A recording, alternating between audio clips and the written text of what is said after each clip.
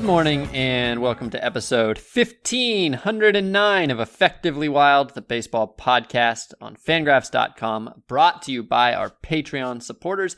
I'm Sam Miller of ESPN, along with Meg Rowley of Fangraphs.com. Hello, Meg. Hello. Meg, we have a problem. Oh, no. A terrible thing has happened. I'm sorry to tell you this, but we were going to do an email show, and then I got today, just before we started recording, I got a cease and desist from a lawyer representing Mr. Ben Lindbergh. So I'm gonna read you this cease and desist order. Okay. To all hosts of Effectively Wild other than Ben Lindbergh, it has come to our attention that you intend to answer listener emails on an upcoming episode of Effectively Wild. Since roughly episode 391, when the Play Index segment was inaugurated, my client, Ben Lindbergh, has had the responsibility of selecting and reading listener emails for the show's hosts to answer. This longevity gives him sole and total ownership of email reading duties, as established by an appeals court ruling in Cepeda versus Cowles Magazines and Broadcasting, Inc. It is our position that the accounts and descriptions of these emails may not be disseminated without the express written consent of Mr. Lindbergh. Sincerely, Buddy Bam Bam Chuck Esquire. So this is a problem. We are, as I understand this, we are allowed to answer emails, but we are not allowed to read the questions. And I thought that would be too confusing. I thought maybe maybe with a little more prep, I can make that bit work. But I don't think I can make it work. So instead, I have a different workaround, which is that we are going to answer emails. Okay. But these are emails that I wrote and sent to you only. Ben has nothing to do with them. So, think we can make it work? Yeah. All right. I mean, I don't have to speed read a play-by-play of an old game that no human person who's alive has seen. This is an easier one.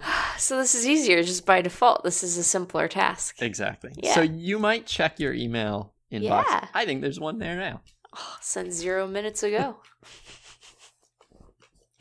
Hey, look at that. It's an email from one Sam Miller to one Meg Rowley. You know, we encourage Ben to go on vacation because, it's important for him as a human person. Yeah. And he'll live longer. And, it's good. You got to recharge and spend time with people who aren't colleagues.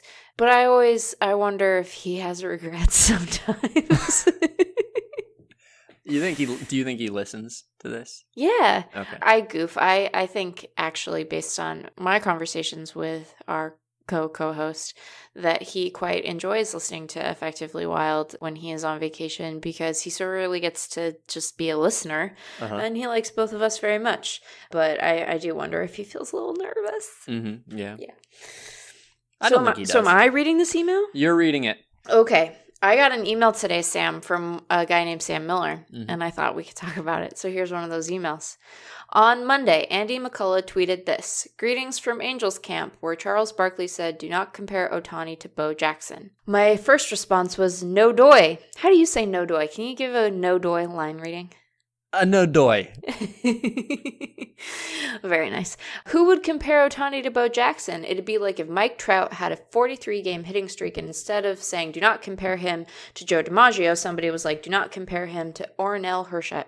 Oral. Oh my God. What did I just do? I caught it too late. Ornell. Who's Ornell? Never been a human person named that. You've been doing very well in this episode so far, and I have not been, so I'm going to take responsibility for that. Do not compare him to Ornell. Totally different accomplishment. But then I started thinking, is it? I know being a baseball pitcher and being a baseball hitter are both within the same sport, so we don't think of him as a two-sport star. But are these two roles not just as different as football player and baseball player? One is a target game. The other is a stick and ball game. One requires balance and precise repetition. The other requires speed and improvisation. One is largely solitary. The other is part of a team pursuit. One requires a superhuman elbow ligament. The other requires superhuman cognition. So pretend these are two different sports, that pitching and hitting have never been merged into one league.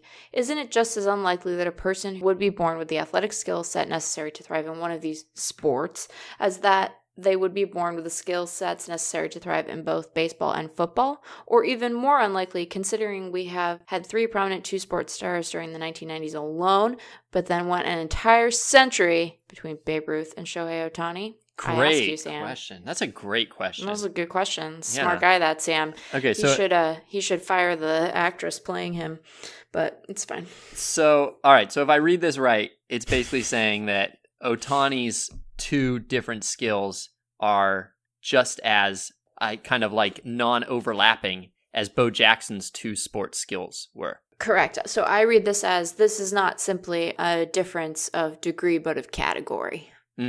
Right. Okay. Yeah. Exactly. Wait. So Charles Barkley, what is Charles Barkley? How did you read him saying do not compare Ohtani to Bo Jackson? Do you think he was merely saying that Ohtani is not as good as Bo Jackson was? Or that he's saying that what Ohtani is doing is not as hard as Bo Jackson was?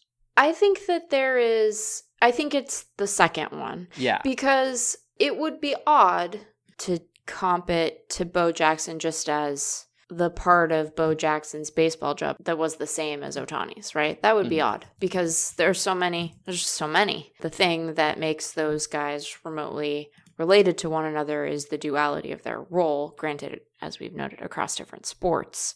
So I think it has to be that what Ohtani is attempting is less difficult than playing 2 discrete sports. And that is my argument. That is what I am arguing against. I do not think that it is more difficult than playing across 2 discrete sports.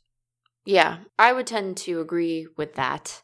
Would I agree with that? I'm not sure I agree with it either, to be honest. I'm trying to decide if I agree with it because on the one hand, I think that they are both incredibly difficult tasks, and I think pitching is just like a great miracle, and it's insane that anyone does it. Just a truly wild endeavor and pursuit, and I think it's truly wild that anyone ever hits a baseball. Both of those things are just loopy. But to achieve a level of excellence in 2 sports simultaneously to such a degree that you can play both professionally is also really, really quite difficult.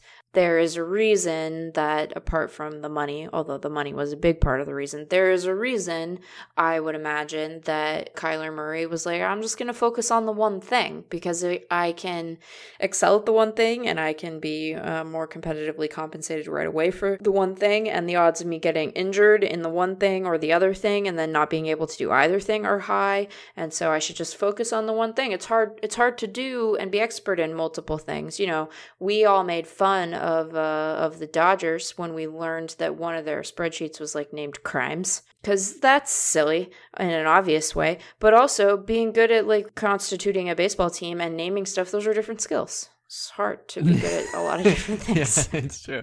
They are not clever tab namers. That's not what they're hired for. They weren't selected for their ability to name a tab. No, they were selected for their ability to constitute a baseball team. So. No, but I mean, obviously you're right. It's very difficult to do both, and that's why. But it's just as difficult. Like the Kyler Murray example that he chose to focus on just one because it's really hard to play 2 is like, that's true. That's the premise of like this being rare and amazing and why we love them. But that also applies to pitchers and hitters who choose to specialize in one rather than try to become professionals in 2. Right. And it is just as rare. And there are just as many examples of pitchers who gave up hitting at some point along their development rather than, try this extremely unlikely and unrealistic and difficult to master and labor intensive pursuit that Ohtani has been doing. So how do we know which one is, to me, the question is which has more overlap? Because the whole what we are rewarding here is that you do 2 different things, right? These are 2 different circles. But of course, all sports share some quality. Like there is Venn diagram overlap of all sports.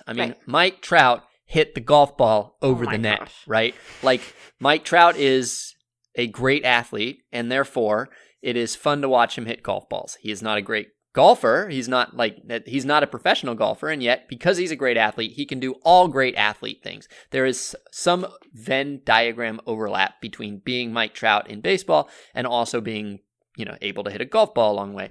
And all sports have some overlap with all other sports. I think it is fair to say that every physical sport, every kind of it depends where we're drawing the line on sport, right?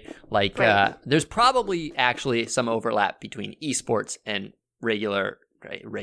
I'm sorry. I feel really bad that I just did that. Traditional Thank you. I needed a better adjective than I came up with. Traditional sports, athletic sports. Can we say that? Physical sports? On a field sports? On a field sports. So there's some overlap between surface sports. Exactly. All right. There's some overlap between esports and all of those sports as well.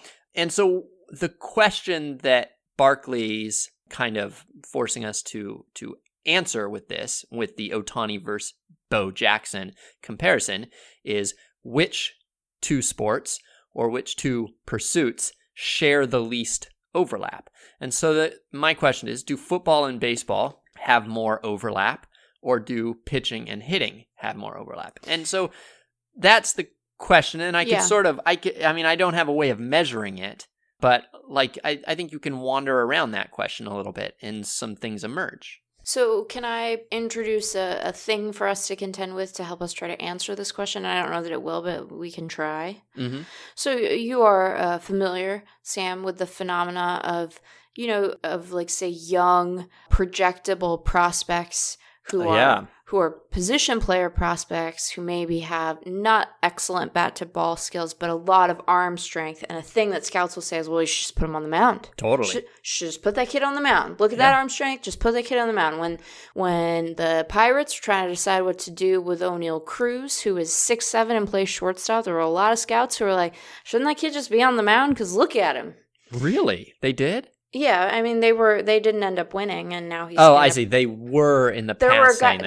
There were scouts who were like, shouldn't he maybe be on the mound? Like, look at this guy and look at the arm strength. They should just put him on the mound. Yeah, there were some scouts who said that, and they didn't end up getting their way. And I don't even know if they were like within the org, but there were scouts that were like, 6'7", that's hard when you're shortstop. So I wonder if that's a data point in the favor of baseball and football having less in common, because one of the base athletic skills is such that people with familiarity with baseball and that set of athletic skills who aren't able to do the one hitting thing super well, it's like, well, this is transferable to maybe pitching. Yeah. And they have them give it a shot. And sometimes it works out and sometimes it doesn't, Yeah, it's a great point. I don't know if it's a great point, but it is a point.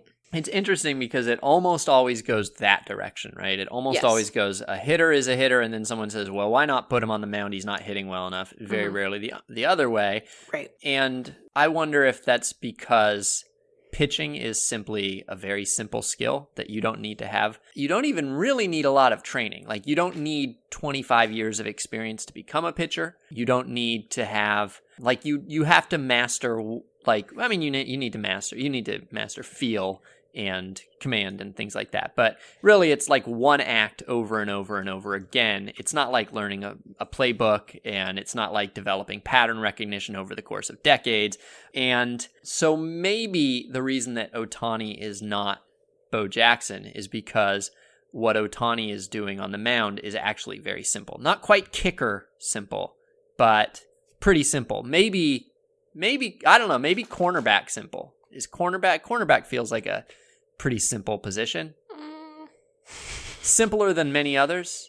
I mean, simpler than quarterback. How about simpler than middle linebacker, probably. What is okay? I'm gonna get myself in way too deep trying to figure out we're what both the pitcher is. Gonna wade into waters that we end up feeling nervous about when this episode goes to get edited. But maybe pitching is simply too similar. I do wonder whether the reason that batters and pitchers sometimes can cross that bridge and go into the other category is because they do have a lot of experience. Like, growing up, because these two positions, these two roles do take place on the same field, and you have to, you have them both on the same team, and you might have the chance as a precocious athlete to do both of them a lot because you're such a better athlete than your peers. You have familiarity with it, and also you have like the coaches are right there. It's all very close. Like if we separated pitching and hitting into separate sports and they did not commingle with each other, I don't know how many 25-year-old hitters would suddenly become major league pitchers, or vice versa, the way that we do see in real life, just because they wouldn't be as close to each other. They wouldn't be like culturally aligned in the way they are. So I don't know. But how would they be different sports? I think maybe the answer to this is to simply reject our assumed premise in the comparison, and to say they're both very hard, and they're hard in different ways, such that while they're similarly difficult, they can't really be compared to one another. Because I think part of the difficulty of switching between football and any other sport is even, am I going to regret saying this? Because it's not like pitchers are healthy very much. But I guess like the threat of catastrophic injury is so high in football. But sometimes your arm just blows out and then you're like... But then you're Shohei Ohtani, you can still hit. Can I suggest that maybe the key thing is that baseball... a key detail here is that baseball hitters and baseball pitchers tend to have similar bodies, whereas football players don't tend to have similar bodies to other sports, and basketball players don't tend to have similar bodies to other sports.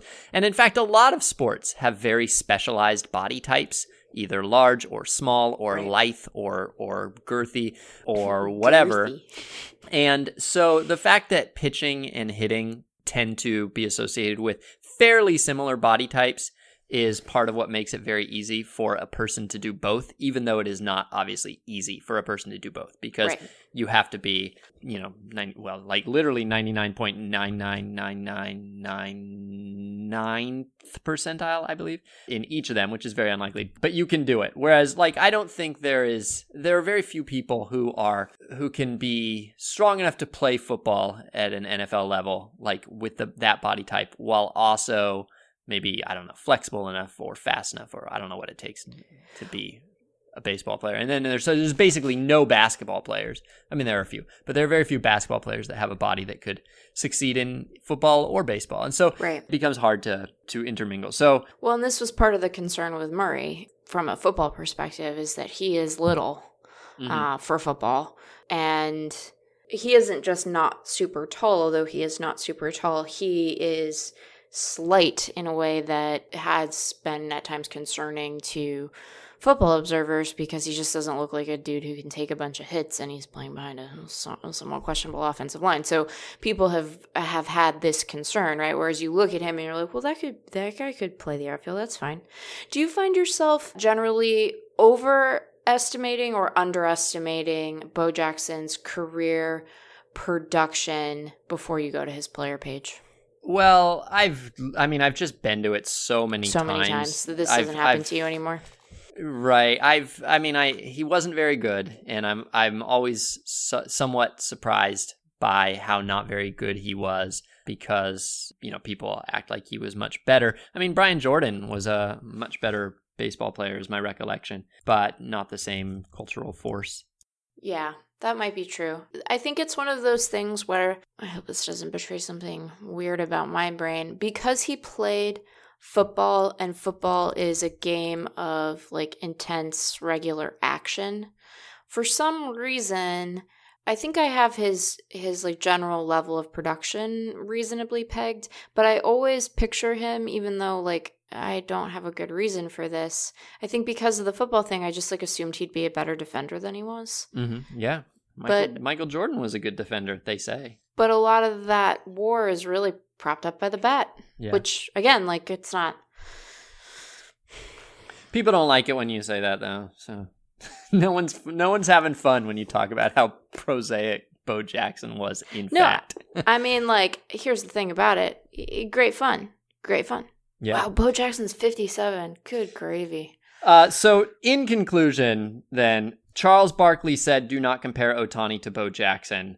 I would say, do compare Ohtani to Bo Jackson, but conclude that he comes up just short.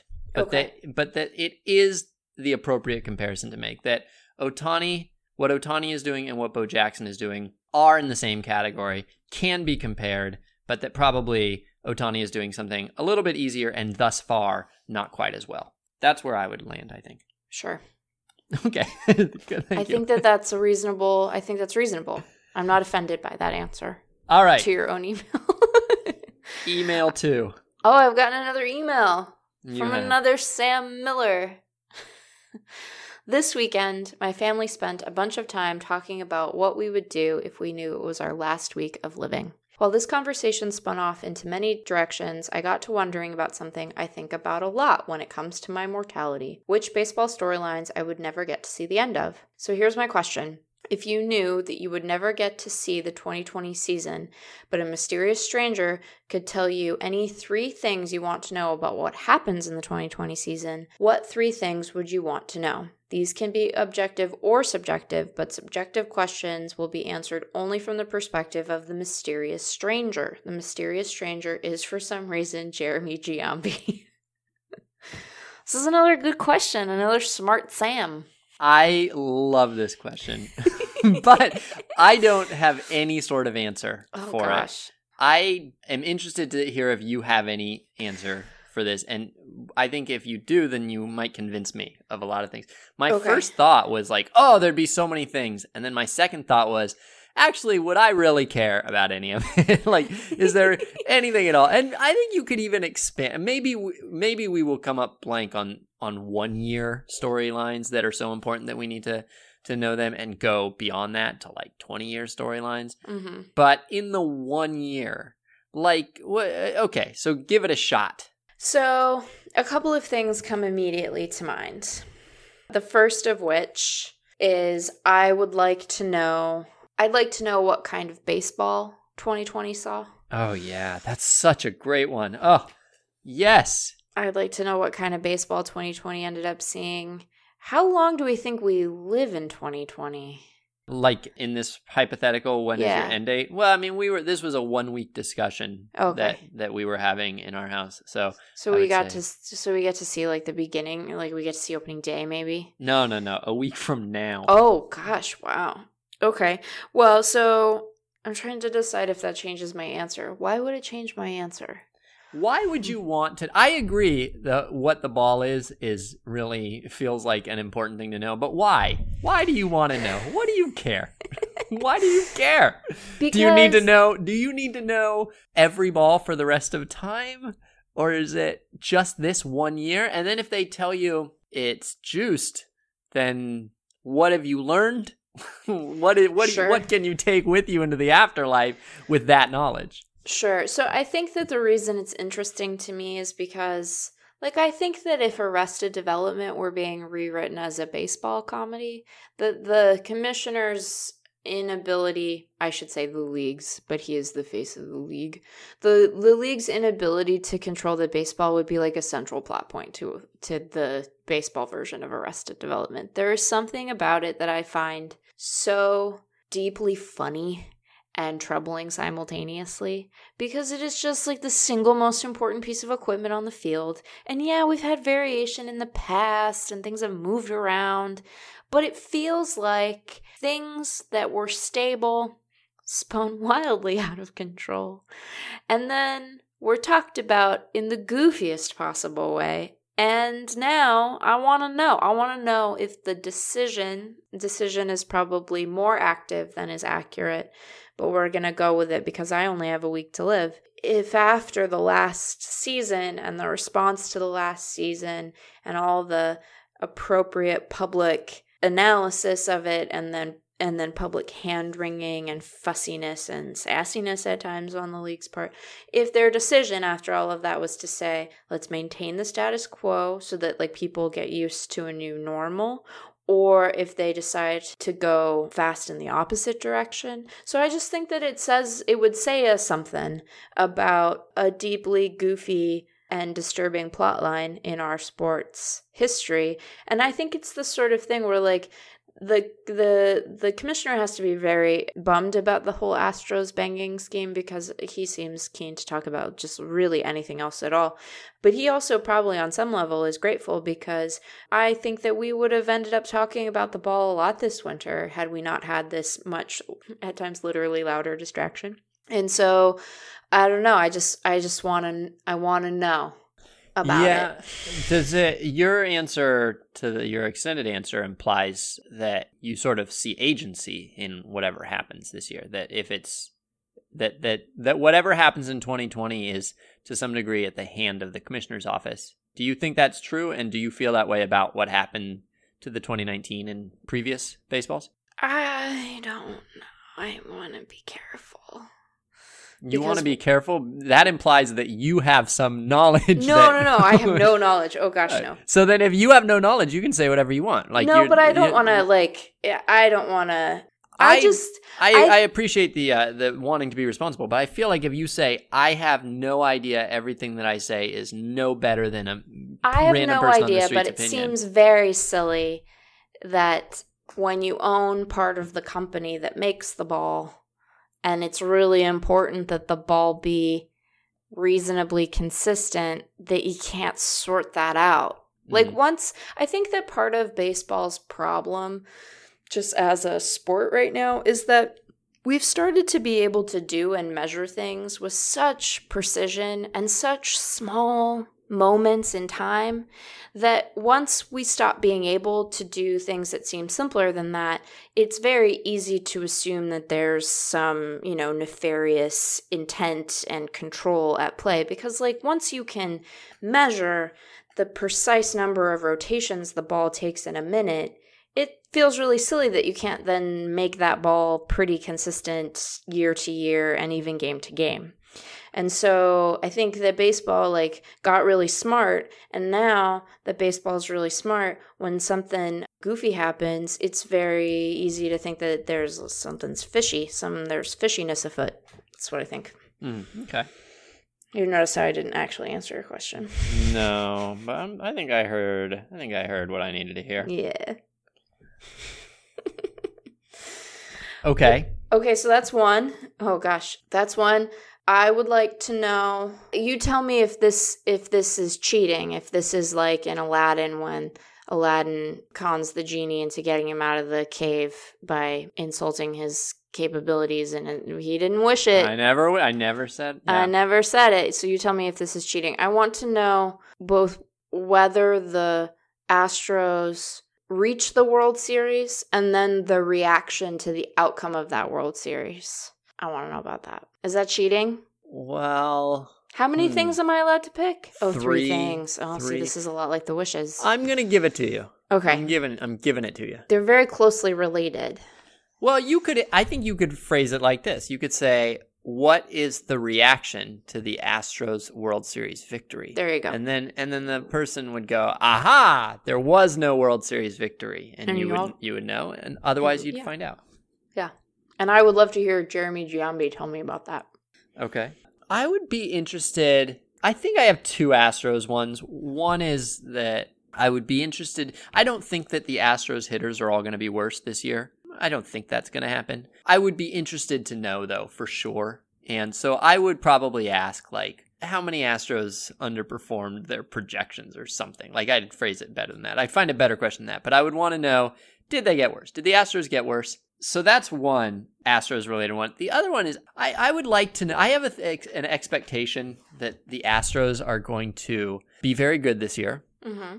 And that as they stay very good, they are going to get more humble and apologetic about 2017. Interesting. That once they have established that they are truly good, I think that will make it easier for them to feel less threatened by what the banging schemes revelation might say about them. Right now, I think they're all they're apologetic, but they're also a little defensive. Mm-hmm. They don't want to admit. They don't want to give in to this suspicion that maybe the Astros aren't actually good. So they've kind of dug in a little bit, and they're like, no, we are good.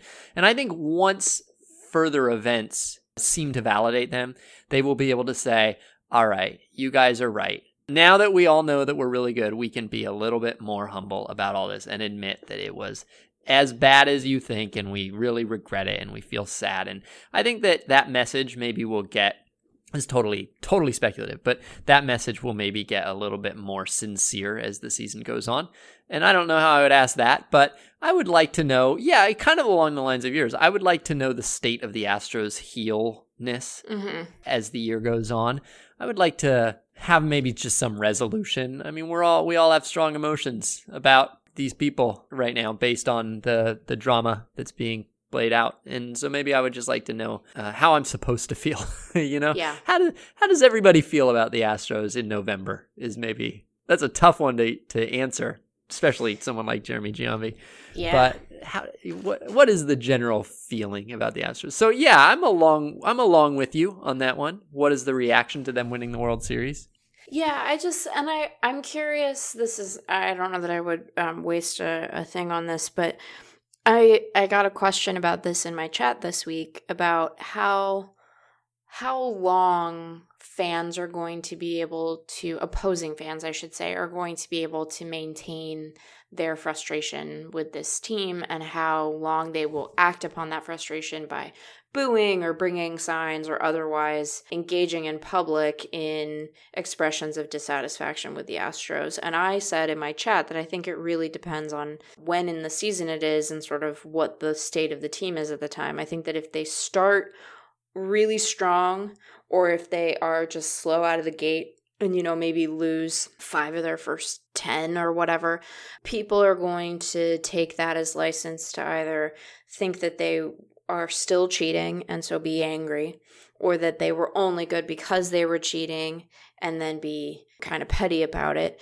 But beyond the initial sort of flush of recognition in the beginning part of the season, I think it's a lot harder to say, because I don't think that we are particularly good at emotional stamina when the thing we're reacting to is sort of even keeled. So I don't know. Mm-hmm. But like, if they are really, really good and then at the deadline they like make a big trade and then they're even better, then we're going to get it again. Or if, they go into the last month of the season and they're jockeying for home field advantage throughout the playoffs, we're going to get it again, because then we're going to be worried about them cheating at home. And so I'm just really curious, like, what the commitment level is going to be and what is going to be motivating that commitment, if it's going to be something on the field or if it's going to continue to be reacting to prior bad acts. So I don't know. I'm just curious how people are going to, like, they're going to go to opposing cities. They're going to have a day off in an opposing city sometime. And, Jose Altuve is going to go get coffee. How are people going to be in the coffee shop to him? I don't know. Yeah. I'm curious about that. Like, don't heckle people on the street is probably what I would say. But I'm curious. Like, is somebody going to come up to him and say, boo, or, like, take their coffee lid and bang on it? Yeah, I don't think I would use one of my questions on this, but probably the thing that I feel the most suspense about, I hadn't really thought about it yet before this, but the thing I maybe feel the most suspense about this year, or the most tension, or the most like sort of nervousness about, is, will an Astro get hurt because of this? Will an Astro actually be injured? And presumably by, Nick Markakis. But who, like, a lot of people are mad, right? And I don't want them to, and I don't think that if I were preparing for my life to be over, I don't think one of the last things I would want to learn is like someone hurt the Astros. Man, I forgot about the stakes of this question for a second. But I am kind of curious to know, will an Astro be, I don't know, in any way actually like assaulted this year? Yeah. Although some people think that it's already happened in spring training, not hurt, but assaulted. Yeah. Although I don't know. I have not looked into the hit by pitch data that closely, but my understanding is that it is not very convincing, but I might be wrong. All right. So you've chosen, how does the ball play, and how does the world respond to the Astros winning the World Series if they do? Yeah. And do you have a third? I want to know what Chris Davis's average is. Okay. We still care? Does it? No, I don't. I take it back. I don't think it would be. Okay. How interesting would it be? Scale of 1 to 10. Let's say that him hitting 247 last year would have been a 10. What would it be this year? Now that he's totally blown it. That's like a 2.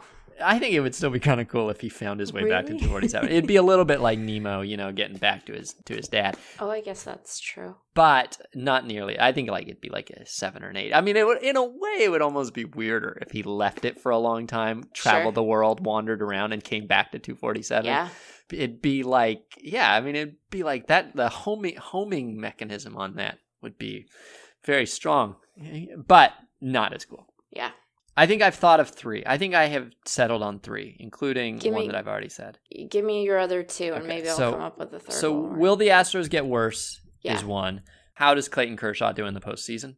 Oh, yeah. It would be nice for one of your last living thoughts to be satisfaction about Clayton Kershaw's postseason. Yeah. You don't know if it's final, and you might just be told, he got blown out in the division series, and that was that.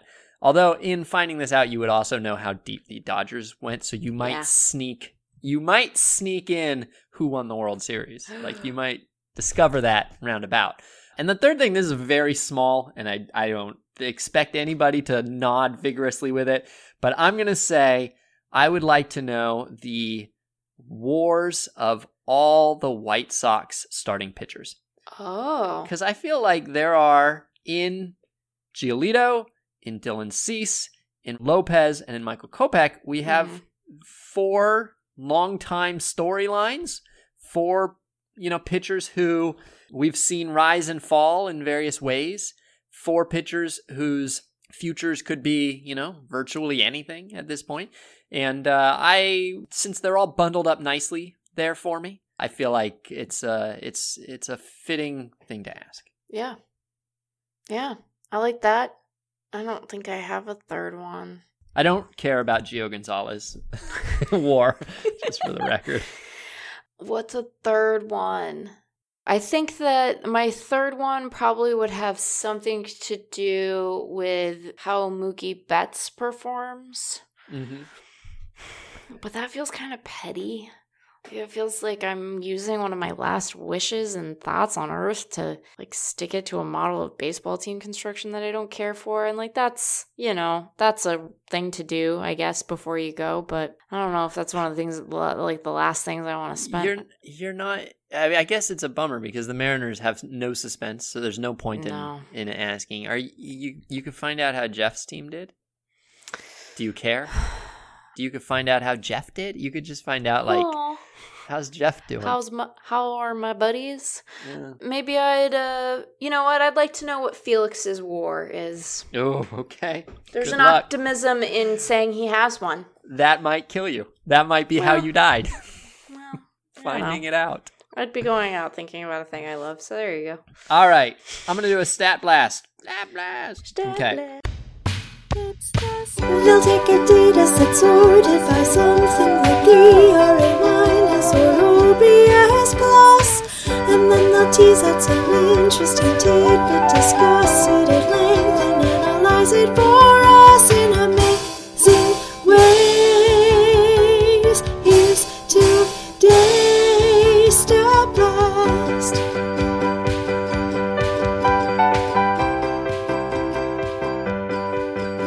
So the other day I was looking at Gary Templeton's career, and Gary Templeton, he won a Silver Slugger. He won 2 Silver Sluggers. And I remember Gary Templeton being a pretty good hitter. I remember his baseball card had some bold ink, and sure enough, when he won his first Silver Slugger, he was a pretty good hitter.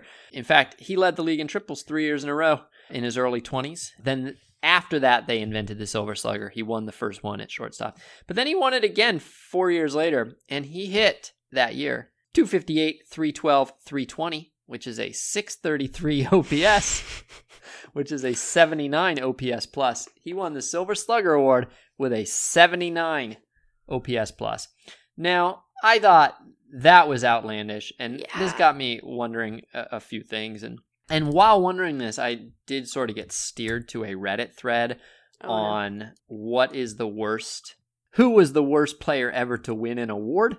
Which is, I don't think they mean the worst player. I think they mean the worst performance to ever win an award. Sure. And in parentheses, they put Gold Glove, Silver Slugger, Cy Young, etc.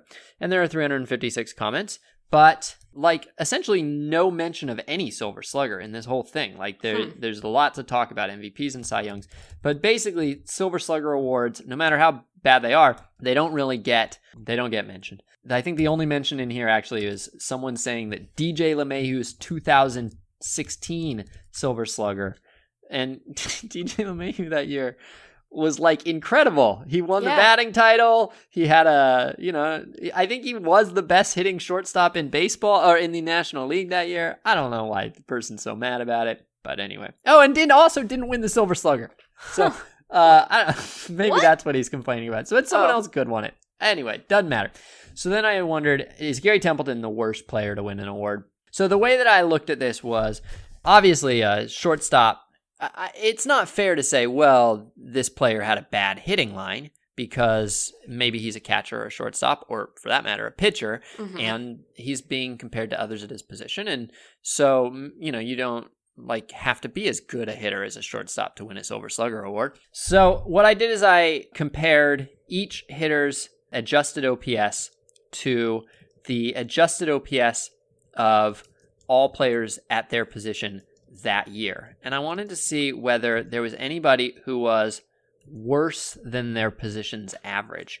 And I'm going to first tell you, Gary Templeton was not worse than the average shortstop that year. He had a 633 OPS, but NL shortstops in 1984 were really, really bad. And if you look at it, he wasn't that outrageous of a pick. In fact, there really wasn't there was a better shortstop. There were a couple of shortstops that you would have picked over him, but nobody who had kind of played as much, and there were low batting averages, and even the ones who hit better than him had low batting averages. So Gary Templeton is a worthy answer to this, but not the answer. I wanted to see if there's anybody who's actually worse than the average player at their position. And so I found 4 players, not counting pitchers, 4 players who were worse than average at their position. So they were Silver Slugger, they're only going up against other people at their position, and yet they somehow managed to win the award despite being worse than the average person at their position, which suggests that they were probably a lot worse than the best at their position. So, fourth one, the best of the 4 is Pete Rose, who in 1981 won the Silver Slugger award at first base, despite having, how many home runs do you think? I don't know. You're clicking. What are you clicking? Nothing. You can't click when you're thinking of an answer. That makes me think that you're clicking to find the answer. It's 0. He had 0 home runs. He didn't hit any, Sam. It was 0. He slugged. He slugged with a bat literally made out of silver. It was so hard to hit with that he could not get enough bat speed to hit a home run. He hit 0 home runs. But he wasn't actually all that bad. He was a lot worse than other first basemen in the league that year. But he was a 118 OPS plus. The league average was 119 or 118 plus some decimals. Keith Hernandez that year should have won. He had a 142 OPS plus, but he also didn't have that much power, and Pete Rose had a better batting average. Pedro Guerrero was better that year, but he didn't have that much power, and Pete Rose had a better batting average. Bill Buckner never had that much power, and Pete Rose had a slightly better batting average.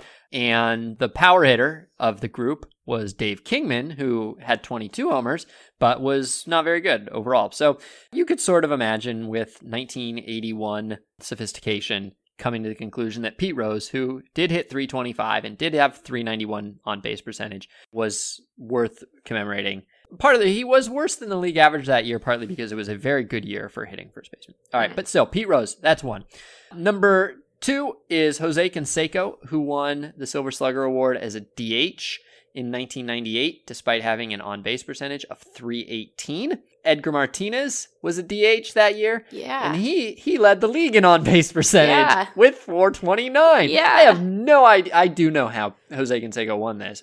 The answer is that he hit 46 home runs, and that's it. That's the entire thing. He hit 46 home runs. He was a .237, .318, .518 hitter that year. He led the league in strikeouts. Edgar Martinez, meanwhile, hit .322, .429, .565, led the league in on-base percentage and had a .993 OPS and a .158 OPS plus. Eric Davis was very good that year with a .151 OPS plus. Tim Salmon was very good that year.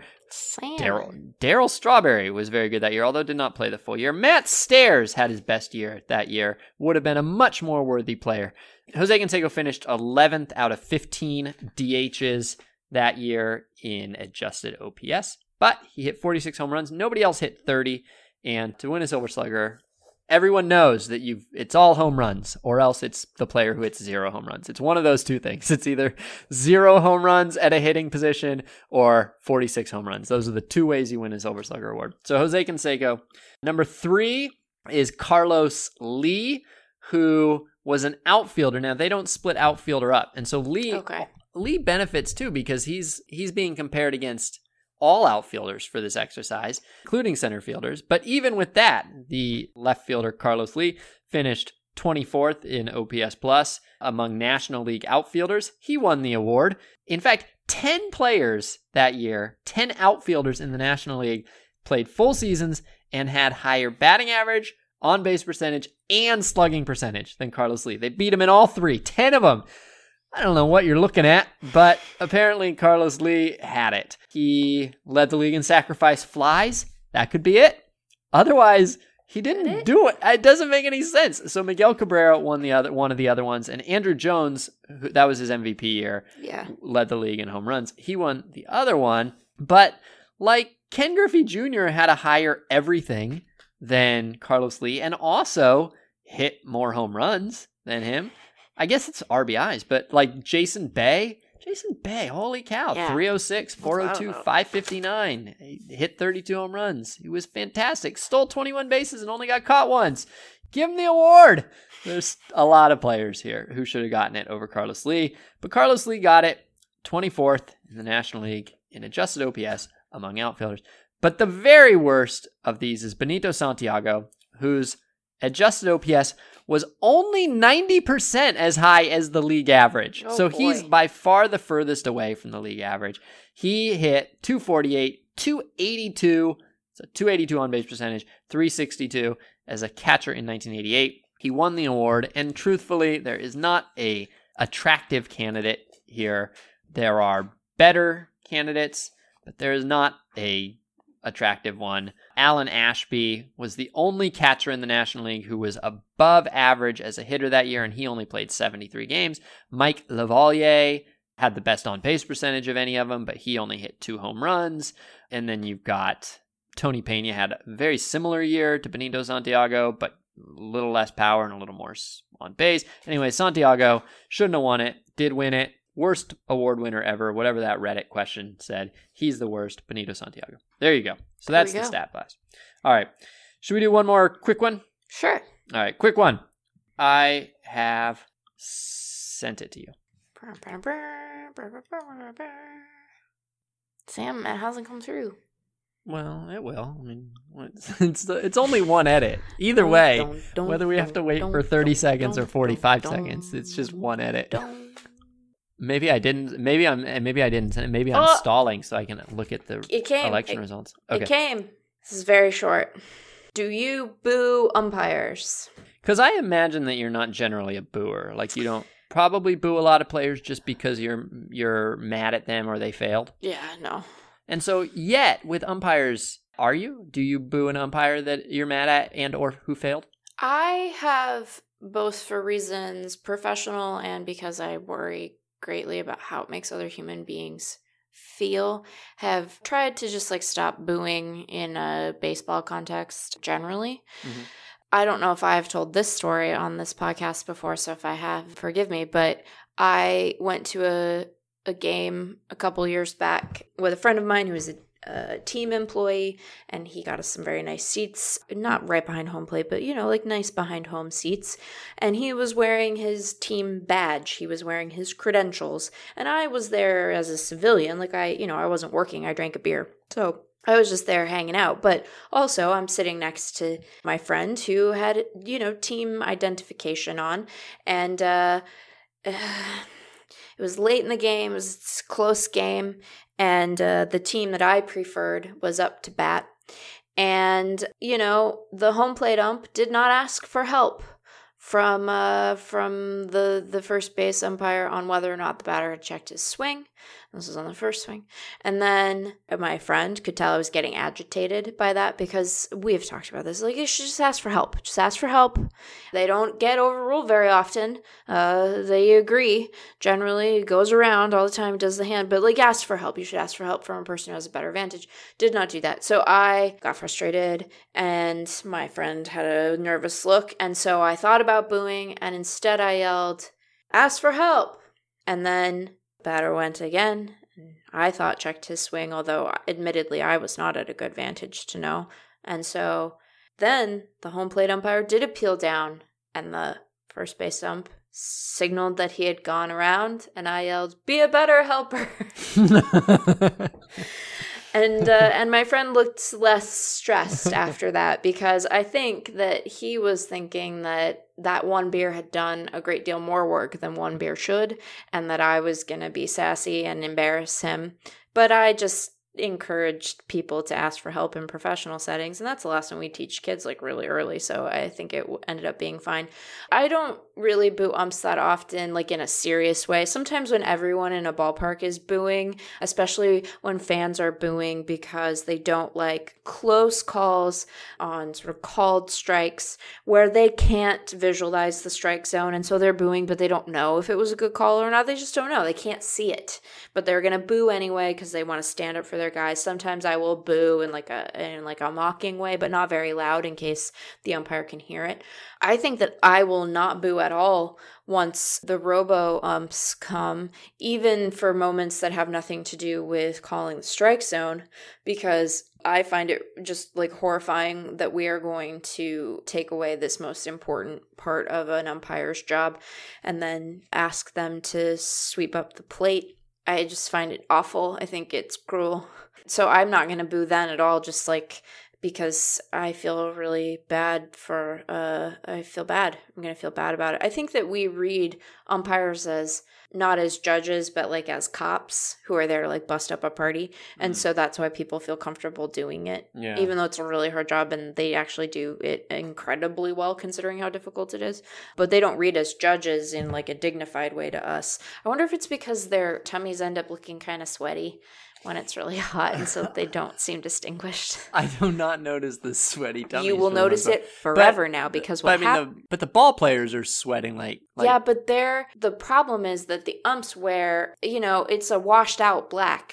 And so it's not wicking, it's not a sporting material in quite the same way that like a uniform is. Come on, nobody is uglier than... I don't want to name a particular pitcher, but nobody is uglier than a sweaty pitcher. Right, but nobody wears their sweat worse, I should say, than a sweaty pitcher. But what happens with umpires is that, they have to, like home plate umps, they have to crouch down, and they have human stomachs of various sizes. And when it's really hot, what'll happen is their warm tummies What? lie on their they bend over and they make the fronts of their pants. I do not accept this at all. I do not accept that there is it makes them look like they peed their pants, Sam. I do not believe that we are booing them because we are mad they're unathletic. No. I don't accept this theory. No. I think it's not that they're unathletic, it's that they're not distinguished. Like, if they stood back there and wore, like, a wig, like, judges do in English courts, I think we should look at them. No, everyone knows Americans love an English judge. Hey, man, that's like, they're they have a whole cheering section predicated on this in the Bronx, even though they have a lot of them, and they look like they're sitting in a jury box, so that part doesn't make any sense. I guess I just want there to be some integrity in legal metaphors, but I think because there's sweaty laps. I don't have a good I don't have a good take on whether I should be booing umpires. Before I sent this question, I had not really thought that much about it, and I think I have traditionally booed umpires, although now I don't care about anything enough to yell. Like in life, I've just run out of emotion.